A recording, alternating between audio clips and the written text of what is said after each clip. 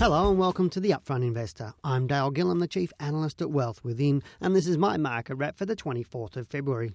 Online trading is a growing trend, with more people in 2011 opening up internet broking accounts. Now, whilst numbers are still below the peak set in 2010, we have to ask what is driving this new surge given how the market unfolded last year. To me, there are two reasons for this, neither being very positive. The first is cost, or the search for cheap brokerage. And the second is that many people believe that they can do better than a good advisor. If you're trying to make money, then concentrating on not paying higher fees charged by a good advisor is using a broke or poverty mentality in my book, where concentrating on what you don't want gets you more of it.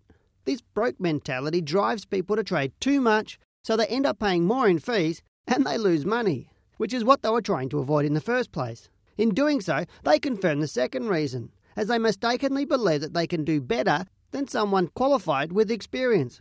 The facts are that 80% can't unless they're willing to invest in themselves. Would-be traders often tell me that their plan is to put their money into the share market rather than first doing my accredited education that is designed to teach them how to make the money. In reality, their statement is an oxymoron, as you need to be educated to make the money.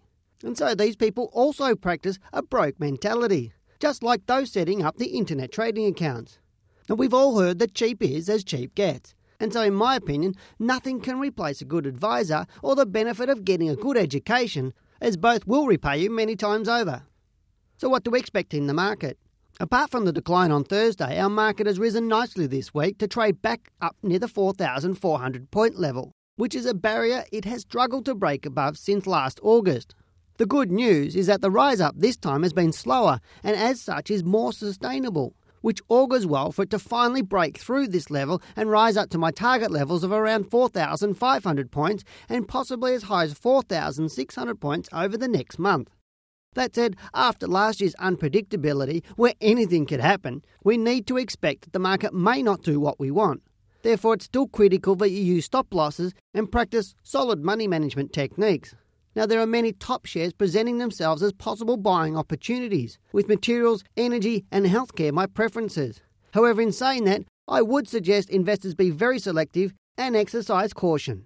I'm Dale Gillham, the Chief Analyst at Wealth Within, and that's my market wrap.